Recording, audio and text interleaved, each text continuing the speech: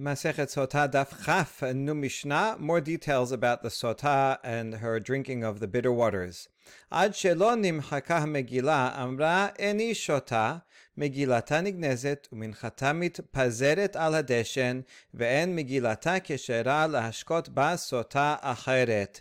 Let's say they write the scroll for the Sotah, but before they get a chance to erase it, she says, you know what, I refuse to drink. I'm not going to drink. I don't want to get into it, right? Maybe she does it calmly because she knows she's guilty, and so this scares her enough, or because she's scared, whatever the reason, she says, I'm not going to drink. In that case, we don't go ahead and erase it.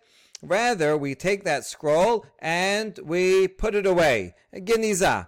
Right, you can't throw it away because it's holy writing, but you also can't use it again because a Megillah that you wrote for one woman is not permitted to use for another woman. All right, according to this, the Megillah has to be written lishma for the sake of this particular person. So therefore, you can't throw it away, but you also can't use it again. So therefore, you put it away in the genizah. And also, the mincha offering that was already made holy because this barley was put into a holy vessel. So since it's now holy, you can't just take it home. You also can't continue and offer it because now we stopped the ceremony short. And so there's no point in bringing this korban mincha. So instead, we burn it and scatter it over the dish and the ashes in the Bet HaMikdash. There were a couple of places where they would put the leftover ashes, and they would burn other korbanot that became pasul, that they couldn't go through with it, but were holy. They would burn them in those places. And so this korban mincha also is burnt and scattered over the ash pile. Now, next case is Nimchaka Megillah v'amra teme'a ani hamayim nishpachin uminchata mitpazeret al bet hadeshen. Nimchaka Megillah v'amra eni shota me'arerin ota u'mashkin ota be'al korcha. The second case is we already erased the Megillah, and then she says, you know what, I admit that I'm guilty. So now you're not going to go on and make her drink, because she already admitted her guilt. There's no point in testing her when she already admitted. So in that case, the bitter waters that already are prepared and have the ink in them, they are thrown away because now there's no need to use them for this woman, and you can't use them for any other woman. And the mincha also, again here, is scattered over the ashes because we're not going to need this korban mincha anymore. The scroll is already erased, so that's why we don't talk about the scroll. The third case is that the scroll was erased, but she says here, not I am tameh, but I refuse to drink. So at this point, we force her to drink even against her will. Right? We already erase the scroll, and we don't want to erase Hashem's name for naught. And in this case, assuming that she is just fearful, and that's why she says, I don't want to drink, but actually probably she is innocent, and therefore we convince her to drink, force her to drink, and then hopefully she will be innocent and nothing will happen, so it actually will end up being for her benefit. Okay, and since we're forcing her to drink, the Korban Mincha goes ahead. So the korban mincha is valid. All right. Ena maspeket lishtot ad shepaneh morikot ve'eneh boltot v'hi mitpalet gidin ve'hem omrim osiuha shelo tetameh ha'azara. Now, as she is drinking, she would barely manage to finish the drink. Yerushalmi explains that this can't be literal because she actually does have to drink the entirety of it in order for it to be effective. But the Mishnah just saying, like, barely finishes. It wants to emphasize that the effect will take place immediately. So she just finishes drinking and her face turns either green, it could also mean like yellow, and her eyes bulge, her skin, the veins protrude, and then they say, take her out of the courtyard. This whole time she's doing the ceremony, she's drinking right in front of the Nicanor gates, right in the women's courtyard. And so they say, take her out so she doesn't make the courtyard tameh. If she blows up and dies there, right, we're concerned about her too, but also concerned that there should not be tum'ah in the Bet HaMikdash. Im yesh la zechut hayta tola la. Yesh zechut tola shana achat. Yesh zechut tola shete shanim. Yesh zechut tola shalosh shanim. Even though we just said it takes effect immediately, it doesn't necessarily take immediately. If she has merit, right, this woman, even if she was guilty and not faithful, but she also did many good things. She helped many people. She did many mitzvot. So that merit can push off, delay the punishment, sometimes for 1 year, or sometimes for 2 years, or even for up to 3 years. And the effect will only occur later on. Such that just because she doesn't have the effect right away, she can't think, oh, I must have, I got away with a crime. But rather, she has to worry that it'll happen later. Mikan omer ben Azai, chayav adam lelamed et bito Torah, shim tishte teda shazechut tola laha. Because of this, Ben Azai said, a person is obligated to teach his daughter Torah, so that if it should happen that when she gets married, she is made a Sotah and she drinks, she should know that merit will delay her punishment. Why is that good to know? Well, a couple of reasons. Number one, she'll learn that having merit is a good thing, and so she'll work on having merit of mitzvot and good deeds, because that's always a good thing. And second, let's say she is guilty, and then she realizes, then she sees, oh, look, nothing happened to me, right? And she'll think that the whole Sotah ritual is fake. And therefore teach her that, listen, it could be that it's delayed, but doesn't mean it's fake. It will happen eventually. And so that she doesn't think wrongly of the Sotah, so she should learn Torah, so she knows these laws. This will benefit her. Rabbi Eliezer Omer Kol HaMelamed Bito Torah Lomda Tiflut. Even though in the printed edition it says Ki'ilu, but the Ki'ilu can't be here because the Gemara is actually going to ask about this. What do you mean? It's actually like Tiflut, and the Gemara adds in as an interpretation Ki'ilu. And in other versions of the Mishnah, the word Ki'ilu is not there. Okay, so the original language of the Mishnah is Rabbi Eliezer disagrees with Ben Azai and says anyone who teaches his daughter Torah is teaching her promiscuity. He's taking it the opposite way. If a father would teach his daughter these laws and laws of Sotah, then she might know how to take a loophole, and she'll be able to make a sin, and she'll do it in such a way that the witnesses won't be sufficient, and she'll be able to get away with it without being punished. And therefore, we don't want to teach her this, because then she will use it for her advantage, and she will end up doing promiscuity. Rabbi Yoshua Omer Osa isha bekav tiflut metisha kabin uperishut. Now that we mentioned tiflut, promiscuity, Rabbi Yoshua says that's the nature of women, that she would rather have a kav of food, meaning a small amount of food, but have tiflut and have relations, rather than have a lot of food and abstinence. For example, a woman would rather have a husband who lives at home and that she can be with regularly, even if they have to live in relative poverty, rather than a husband who goes away for months at a time. He's a merchant who goes away for a long time, and even if she can live a luxurious life, but she only is with her husband once every few months, so she would rather be with her husband more. That's a nice way of interpreting Rabbi Yoshua. Okay, Hu haya omer chasid shoteh ve'rasha arum ve'isha perusha umakot perushin hare elu mevale olam. Rabbi Yoshua said yet another thing that seems opposite of the first one, but we'll explain it.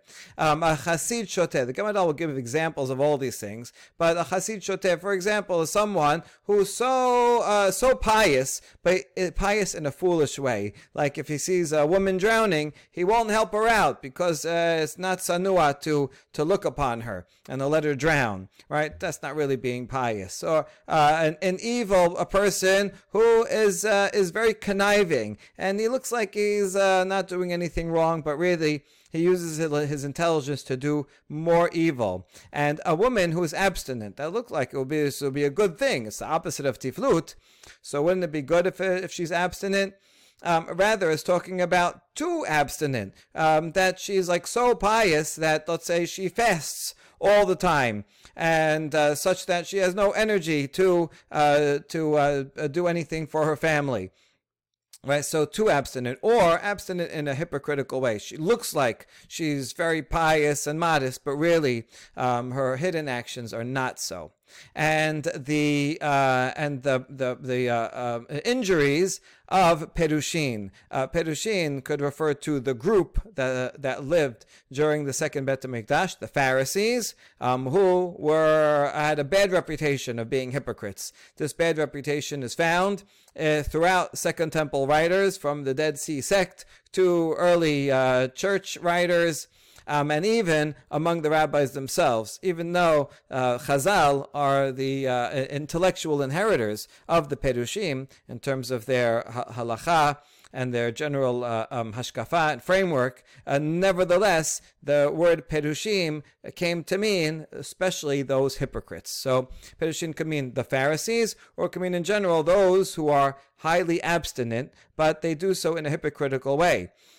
So, for example, what do you mean the blows of them? They cause themselves injury. Like they'll close their eyes to be modest and not to make sure not to look at anything bad. So they close their eyes while they're walking in the street, and they bang into walls and beams all the time and cause themselves injury.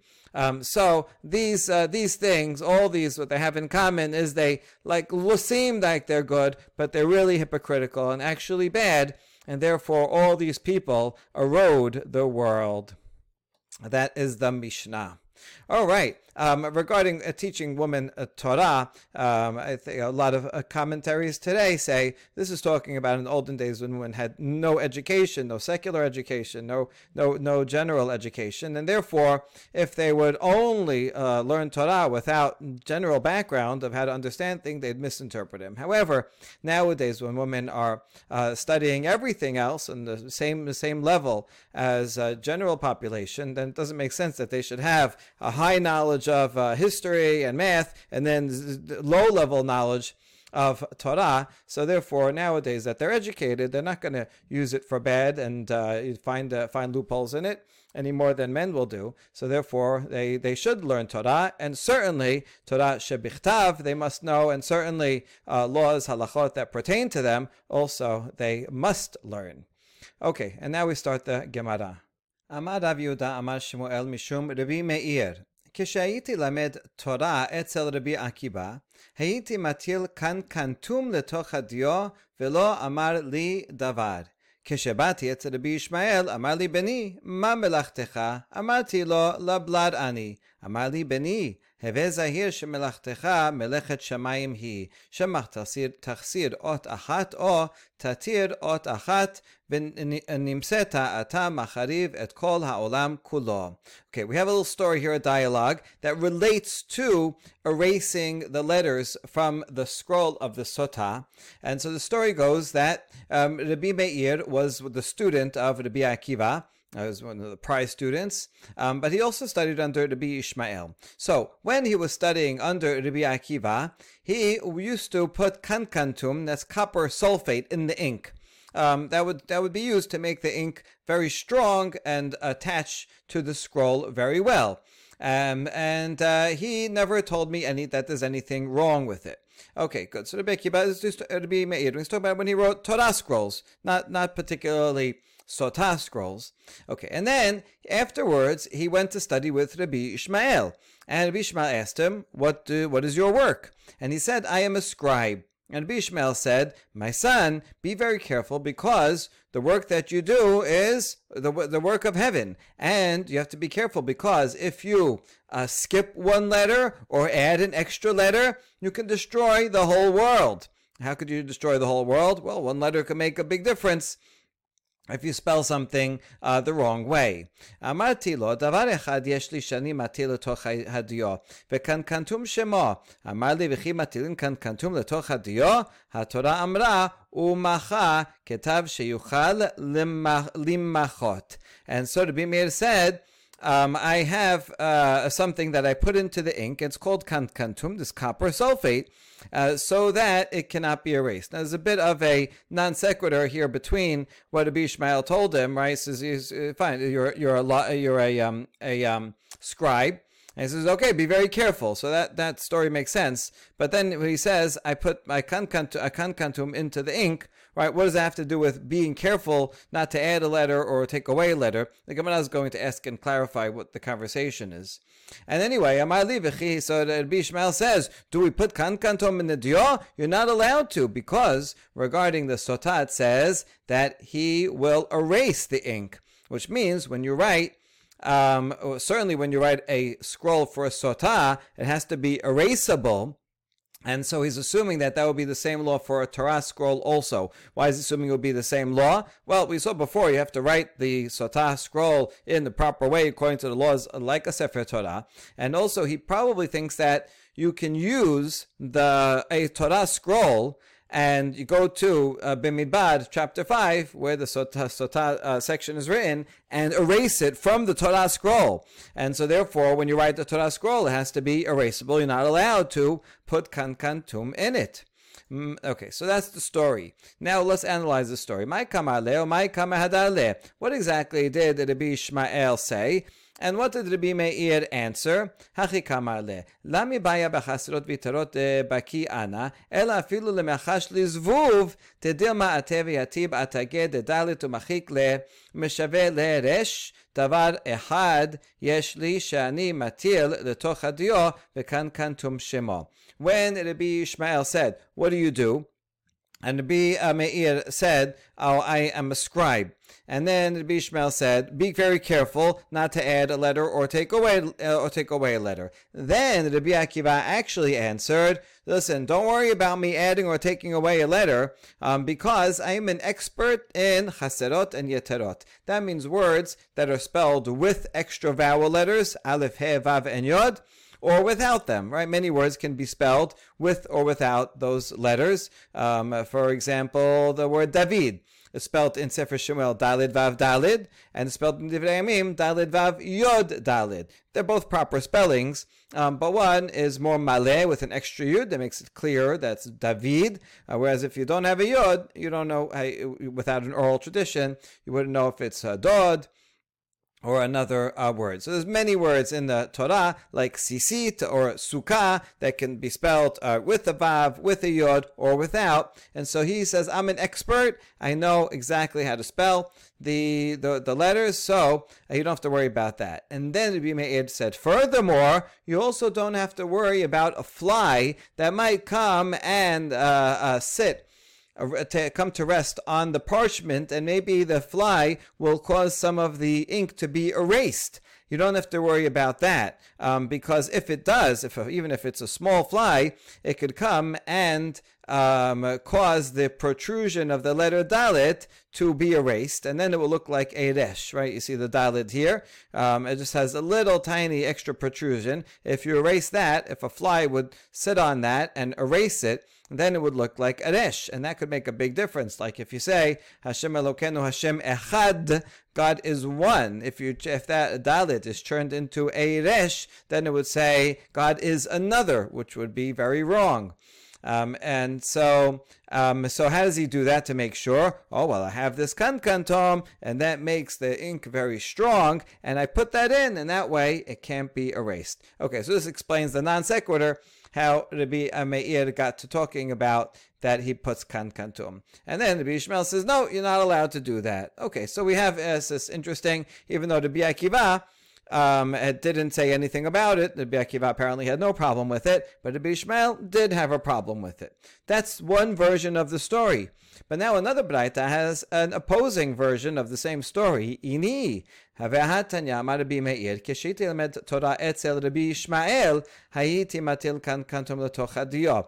Velo Amar Li Davar, Shabati El Rabbi Akiva, Aserah Alai. In this version, Rabbi Meir first went to study with Rabbi Ishmael, and he would put this kankantom in his ink and in front of Rabbi Ishmael, and Rabbi Ishmael never objected. Apparently he was fine with it. And it's only when he went to study with Rabbi Akiva, second, then Rabbi Akiva said, no, you're not allowed to do that. It has to be erasable in a Sefer Torah. So now we have a contradiction between two versions of the story. Kashya shimush ashimush, kashya asaraha asaraha. Number one, two contradictions. Number one, well, who did he study with first?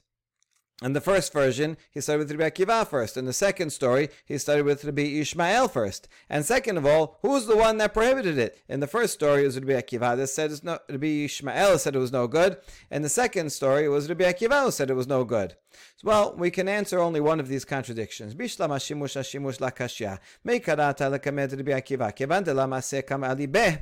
אתה לקמד רבי ישמעאל וגמר גמרא. הדר, אתה לקמד רבי עקיבא סבר סברה. In fact, he went back and forth. First, he went to and studied with Rabbi Akiva, but he was not able to comprehend what Rabbi Akiva was saying. Rabbi Akiva was a very high level, and we know Rabbi Akiva to be very creative in his derashot, very complex derashot that he taught. Right, this is not the first time that there was someone sitting in Rabbi Akiva's shiur and that didn't understand what was going on. Right, in Masechet Menachot, even Moshe Rabbeinu could not follow Rabbi Akiva's shiur, and so since he was lost, he says this is no good. So he went to Rabbi Ishmael and learned Gemara. Gemara in the Gemara means girsa. He learned the text of the tradition. He learned it by heart. So he got the basic laws. Rabbi Ishmael is known to be closer to the Peshat, Dibrat Torah Kirshon Bnei Adam, and so Rabbi Ishmael taught him the basic laws, and he was able to memorize everything. And Rabbi Ishmael's derivations were clear-cut, and easy to understand. And so he went to Rabbi Ishmael, and he learned all of the oral law by heart. And after that, he went back to the shiur of Rabbi Akiva, now that he had all this knowledge, and then he did savar, sevara, logical reasoning, comparing laws, deriving one thing from the other, complicated logical structures that Rabbi Akiva was famous for. And then he was ready. After Rabbi Ishmael, same with Rabbi Ishmael, then he went and studied with Rabbi Akiva. Okay, fascinating story, just comparing the two methodologies of these sages. Oh, so that we can reconcile that, in fact, yes, he was a Rabbi Akiva student first, and then Rabbi Ishmael, but then after Rabbi Ishmael went back to Rabbi Akiva, so that's, you can reconcile. Ela, asara, kashya. But the other contradiction, we cannot find a resolution. We're not sure, was it Rabbi Ishmael or Rabbi Akiva in the second story that said that you're not allowed to put the copper sulfate, kankantum, in the ink. Okay, but now following up on this discussion of how if the erasing of the ink, Tanya Rabbi Yehuda Omer haya Rabbi Meir lakol matilin kankantum letoch dio chutz miparashat Sotah bilvad. We have a machloket between two Tanaim about what Rabbi Meir's final halacha was. Rabbi Yehuda, this is a colleague of Rabbi Meir, says that according to Rabbi Meir, the expert scribe, you are allowed to use kankantom in everything that you write, including Torah scrolls, tefillin, mezuzot, right? Because you don't want them to be erased, so it's permitted, except for the section of Sotah in a Torah scroll. In other words, the scribe is going to write the whole Torah using kankantom ink. When he gets to Sefer Bemidbar, chapter 5, then use ink without kankantom. So apparently he thinks that you are allowed to erase the Pesukim from a Sefer Torah for a Sotah. That's one opinion. Rabbi Yaakov omer mishemo chutz miparashat Sotah shel mikdash. Rabbi Yaakov, however, said in the name of Rabbi Akiva that you can use kankantom for everything, tefillin, mezuzot, and the Sefer Torah, meaning the whole Sefer Torah. You use kankantom even for the Bemidbar chapter 5. You only shouldn't use kankantom for a Sotah scroll, the one that they would use in the Bet HaMikdash only, when, right, because the whole Sotah only applies when there is a Bet HaMikdash. When you make a separate special scrolls for a Sotah, that's what you erase. So apparently, according to the Yaakov, you are not allowed to erase the section in the Sefer Torah, and that's why the Sefer Torah you can use kankantom, right? So my benaihu, Rabbi Yirmiyah limchok mina Torah ika benaihu. So Rabbi Yirmiyah explains, right? What's the difference between them? Whether or not you are allowed to erase Parashat Sotah in the Sefer Torah, according to Rabbi Yehuda, you are allowed. And that's why when you get to Bemidbar chapter 5, write that without kankantom. So you erase it right from the Sefer Torah. Rabbi Yaakov Omer, no, write it with kankantom. You can't erase the Sefer Torah section anyway. You have to make a separate Sotah scroll. Good. V'hanetanae ki hanetanae. Detanya. En megilata keshera lashkot basota acheret. Rabbi Achai bar Yoshia omer megilata keshera lashkot basota acheret. Now that we saw one machloket between two Tanaim about whether you can use a Torah scroll for a sotah, maybe let's suggest that there's a parallel machloket between another two Tanaim about the same subject. Because here we say a Megillah for a Megillah that you write for a sotah scroll, is not kosher to use for a sotah, a different sotah. In other words, if you write it for Mrs. A and she doesn't end up using it and they don't erase it, you can't use it for anybody else. So if you say you can't use it for anybody else, then that would mean that you also cannot use a Sefer Torah, because a Sefer Torah is written there already, and it can be used for any woman, which means that you don't have to use it for any particular woman. So it seems that according to this the first opinion here, that a sotah scroll has to be written for a particular woman. You cannot reuse it, so you wouldn't be able to use a Sefer Torah. Whereas Rabbi Achai bar Yoshia omer, Megilata keshera lashkot basota acheret. Yoshia says, no, if you wrote it for one Mrs. A and she doesn't use it, okay, put it away, and then another sotah comes along, use it for Mrs. B. It's okay to use. So according to him, it does not have to be written particularly for each woman. So according to Rabbi Achai, it would seem that you can use a Sefer Torah. A Sefer Torah is not written for any particular woman. You're just writing it as a Sefer Torah. And then, if you want to use it, you can. So it seems like they might be arguing about the very same subject. But then we reject it, and we say not necessarily, in both directions. Amar Papa, Dema lohi ad kan lo kamar tanakama hatam, ela kevan de intik leshum Rachel, lahadra minteka leshum Leah. Aval Torah destama ketiva, hachina midema hakinan. Could be that Tanakama would say, once you write a sotah scroll and it's designated for one woman, let's say Rachel, so then you don't use it for Rachel, then you cannot use it for another woman and redesignate it for Leah. So that's the problem, because it's already designated for a particular woman. You can't use it for another. But a Sefer Torah, which is not written, it's not designated for any woman. It's just stam. It's written just as a Sefer Torah. So since it was never designated for anyone in particular, therefore you can use a Sefer Torah. So it could very well be that Tanakama thinks you can use a Sefer Torah. You just can't use a designated sotah scroll for a different woman. And the other way around also is possible. Nachman bar Yitzchak, Dilma lohi ad kan lo ka'amar Rabbi Achai bar Yoshia hatam, ela b'megillah dichtuv l'shum alot ba'olam. Aval Torah ditlamed ketiva hachinami de la machakinan. When Rabbi Achai said that you can use a Megillah that you wrote for woman and you can use it for another woman, he only said, yeah, Megillah you can use because it was written for the purpose of a sotah curse.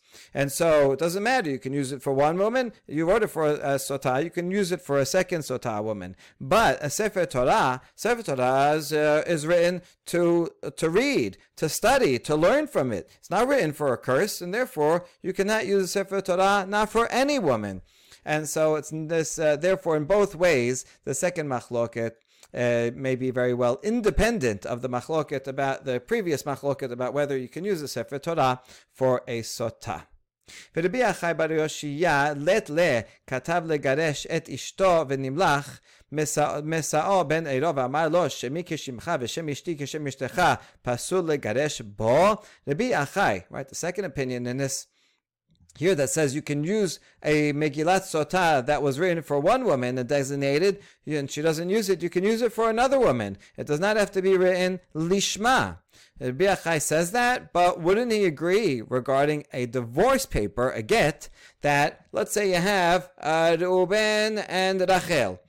And this is a couple, and they want to get divorced, and Reuben writes a get. It says Reuben is giving this get to Rachel, has their names. But then they change their mind, they go to therapy, they reconcile, and he doesn't give the get. But he has it there in the drawer. And then another person in the same city, because in the get you have to write the names, you have to write the city. So another person who lives in the same city with the same name, he's also Reuben. He's also married to a woman named Rachel, with the same names of their parents and everything else that you write in the ketubah, in a get. And he says, listen, my name is the same as your name. Your wife's name is the same as mine. You mind if I use it? Otherwise, I could save money on paying a scribe to write a whole new get for me. So is that permitted? They say, no, it's not permitted. And so you see that for a get, even if it's the same name, you can't use a get for a different purpose. A get has to be lishma. So wouldn't you agree with that law? And therefore, shouldn't you just say the same thing regarding a Megillat Sotah? Megillat Sotah doesn't have anybody's name in it, but still, if I wrote it for Rachel, then I can't use it for Leah. Rabbi Achai, how come you say it's permitted? And the answer is Amreh, Natam bechatab la amarachamana bainan kitiba lishma chaname ve'asa la mai asiya mechika. So well, maybe there it says vechatab la. Regarding get, the Torah says you have to write it for her, the get. So the writing has to be lishma, for the sake of this woman. That's why you can't use it for another woman, even if it's the same name. Wait a second, but regarding Sotah, it also says ve'asa la. The Kohen has to make it for her, right? Has to do the ceremony for her. Sounds like lishma for this particular woman. And we explain when it says make it, right? Do the ceremony. What's the essential part of the ceremony? It's the erasing, not the writing. Unlike a get, where the writing of it is an essential part. Regarding the Sotah, you write it. According to Rabbi Achai, you can write it with, it doesn't matter who you have in mind, and even if you didn't use it for Rachel, and Leah comes along, since as long as you're erasing it for the sake of this woman, that's permitted. What you couldn't do is, if you erased it for Rachel and then she ended up admitting that she's guilty and she didn't drink it, after that, you can't use that for another woman, because the erasing has to be lishma, but the writing for a Sotah scroll does not have to be lishma, and that's why you can reuse it. Okay, now the Mishnah went on. It says, "Enah misapeket lishtot ad shepaneha." So regarding that, she drinks it, and as soon as she finishes drinking it already, immediately her eyes start bulging and you see all the consequences. Now we ask, Maneh, who is the author of this Mishnah? Rabbi Shimon damar makrivet minchata v'achar kach mashka. It has to be Rabbi Shimon, who says that first she brings a korban mincha, and then she brings, and then she drinks, so that the drinking is the last thing she did. She already did all the requirements. In other words, in order for the curse to take effect, both of these things have to be done, the mincha and the drinking. So if you say that it takes effect immediately after the drinking, we have to assume that she did the mincha already, which was Rabbi Shimon's opinion. The dekama de la karba minchata la badke la maya dichti minchat zikaron mazkeret avon. Because, see, if you would follow Rabbanan, who say it's the other way around, as long as she didn't bring the korban mincha, the waters would not have an effect. Because regarding the mincha, it says this is a remembrance of the iniquity. So you have to bring up the iniquity first in order for it to have an effect. So therefore, it can't be Rabbanan, because according to Rabbanan, she drinks first, and the drinking is not going to do anything until she brings the korban. It's as soon as you bring the korban mincha, then it will take effect. So then this Mishnah that says it takes effect immediately upon drinking has to be Rabbi Shimon. All right, so far so good. But look at the next clause in the Mishnah. Ema sefa yesh la zechut hayta tola la tan Rabbanan ti Rabbi Shimon ha'amar en zechut tola b'mayim hamarim. This next clause that says if she has merit, then it will delay the punishment for 1, 2, or 3 years.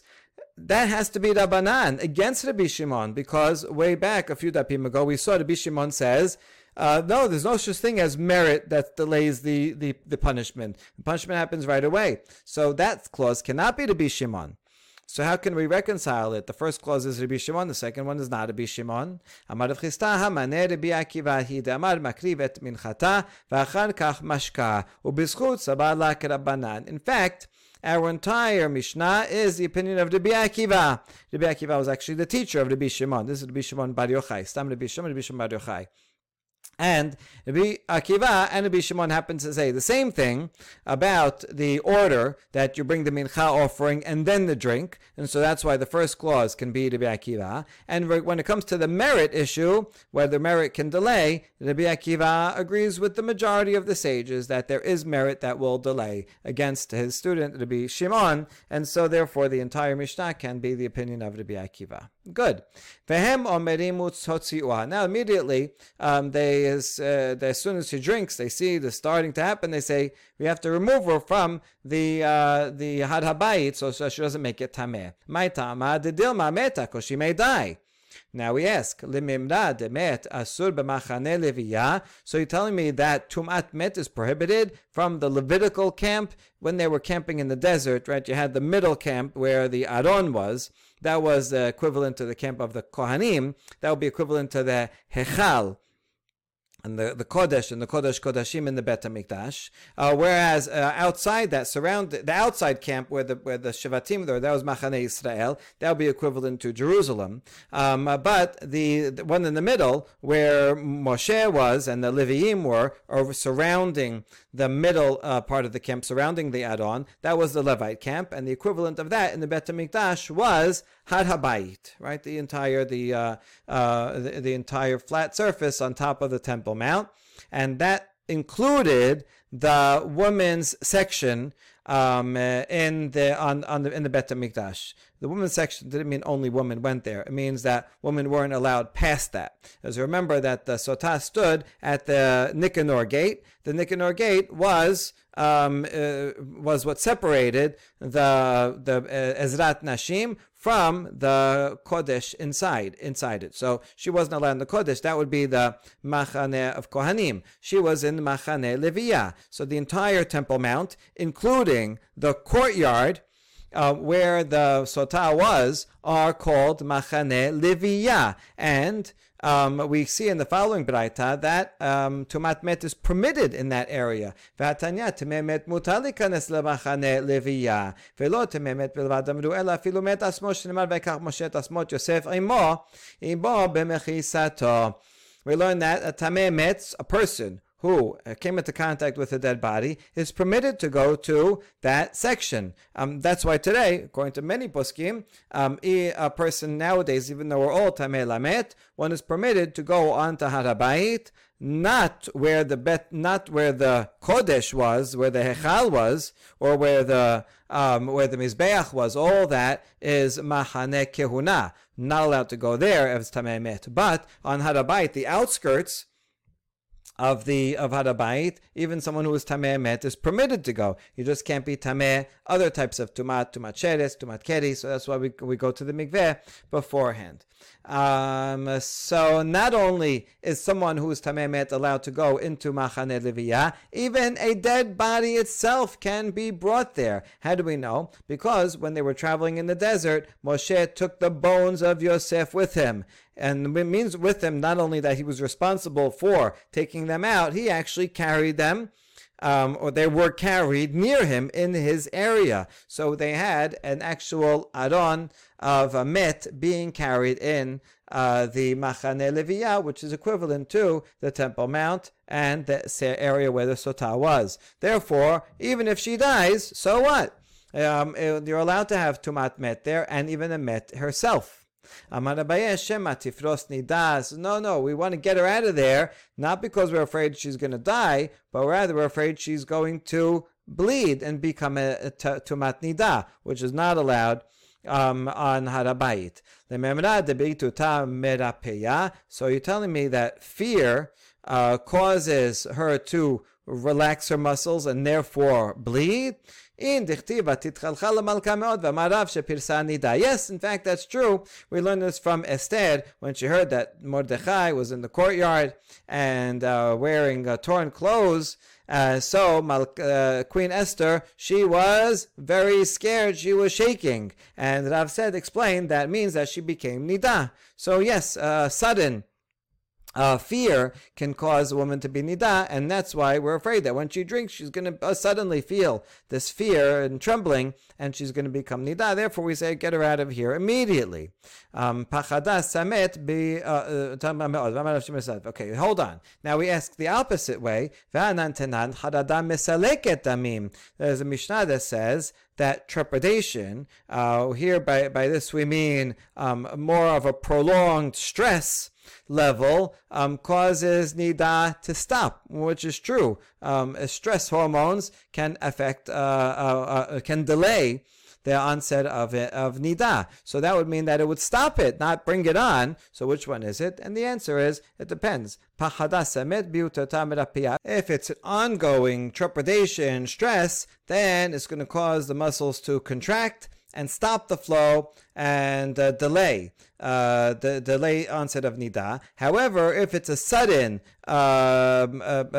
fear, then it will relax and cause the flow to come early. And so that explains the contradiction between these two sources. All right, next section of the Mishnah. Yesh la zechut taitav. She has married. It can delay 1 to 2 up to 3 years. Maneh matitin. Who is the author of this section of the Mishnah? Lo Abba Yosef ben Hanan velo Rabbi Elazar ben Yitzchak ish Kefar Darom velo Rabbi Ishmael. It seems it cannot be any of these three Tanaim. Why? What do they say? Well, let's learn about it in the following baraita. The Tanyaim yesh la zechut tola la shelosha chodashim kedei hakarat ha'ubar. Divrei Abba Yosef ben Hanan. Rabbi Elazar ben Yitzchak ish Kefar Darom omer tisha chodashim shene'emar v'niketa v'nizre'a zara. Ulalan omer zera ya'abdenu yisupar zera ha'ra'oi lesaper. So according to the first opinion, Abba Yosef says, how long will merit delay the punishment of a sotah? He says only 3 months. And he's going to learn it from the same pasuk as the second one. The pasuk says that if she is innocent, she's cleared, and she will have seed. So we're learning this as not if she's totally innocent, but rather if she has some merit, then it will be delayed long enough for her to have seed. What does that mean, long enough for her to have seed? For her to not only become pregnant, but also that it will start showing. How long is that? 3 months. That's the first opinion. Rabbi Elazar says, no, from the same pasuk that she will have seed, but not just that show pregnancy, but rather actually give birth, which would be 9 months. How do you know? Because it says Zerah here, and it says Zerah in a different pasuk in Tehillim, where it says, where it's talking about seed shall serve him, it shall be told about Hashem to a next generation. So it has to be a child who's born, and therefore, child himself can't talk, but a baby, but eventually the child will grow up, the baby will grow up and be able to talk. So it has to be a viable child, a baby who's born, in order for it to be called Zera, and therefore that's 9 months. Okay, so there we have two opinions, that it delays either for 3 months or for 9 months. And then Rabbi Ishmael is the longest. Rabbi Ishmael omer 12 chodesh, 1 year. ואף על פי שנראה לדבר זכר לדבר, תכתיב להן מלכה מלכי ישפר עלייך וחטאייך בסתקה פירוק ואהבתייך במיחן עניין. And so Rabbi Ishmael says 1 year, which is the max, which is not enough for the Bina Mishnah, because the Mishnah says 2 or 3 years. Anyway, where does Rabbi Ishmael get the 1 year from? He says, listen, I don't have an absolute proof, but I have an illusion. When Nebuchadnezzar saw a disturbing dream, Daniel explained to him that this is a bad dream. It's going to cause Nebuchadnezzar is going to see his downfall. And then he says to the Malka, listen to my advice, and you can redeem your sins with charity, and if you give to the poor, then you will your iniquities will be delayed. If you show mercy to the poor, you can redeem yourself. In other words, you can buy yourself time, at least. Destruction still will come, but you can buy time. And there'll be an extension to your tranquility, right? If you do these good deeds. And it says in the very next pasuk, Uchtiv kol ha'meta al Nebuchadnezzar malka, Uchtiv liksat yarchin tere asar. Right, the things actually came upon Nebuchadnezzar, all the bad things happened, but when? after 12 months. So Rabbi Ishmael says, you see from here that if someone is deserving of punishment, which Nebuchadnezzar was, it was already decreed upon him, but if that person has a lot of merit, they can delay the punishment up to 12 months. And therefore, what we learn from Nebuchadnezzar, we will apply also to Sotah, that even if she's guilty, she can delay only up to 12 months, but not more. So, back to the question, who was the author of the Mishnah that says 2 or 3 years? And the answer is, it is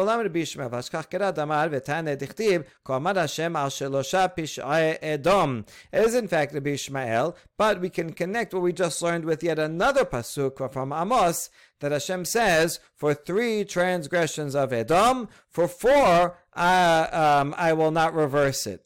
Which means, for the 4th one, you're out. There's no possibility of extension. But for 3, there is. Right? So 4 is no good. But 3 times you can get 3 extensions. If you have merit, you can get 1 extension. How long is this extension? 12 months. So from the Nebuchadnezzar we learn extension is a maximum of 12 months. But from Amos, we learn that you can renew the extension once, twice, 3 times even, but not a 4th time. And so, in fact, the Mishnah can be the opinion of Rabbi Ishmael. Okay, good. When Rabbi Ishmael says no proof, but there's an illusion, why do you say only an illusion? Why isn't this a good proof? And the answer is, no,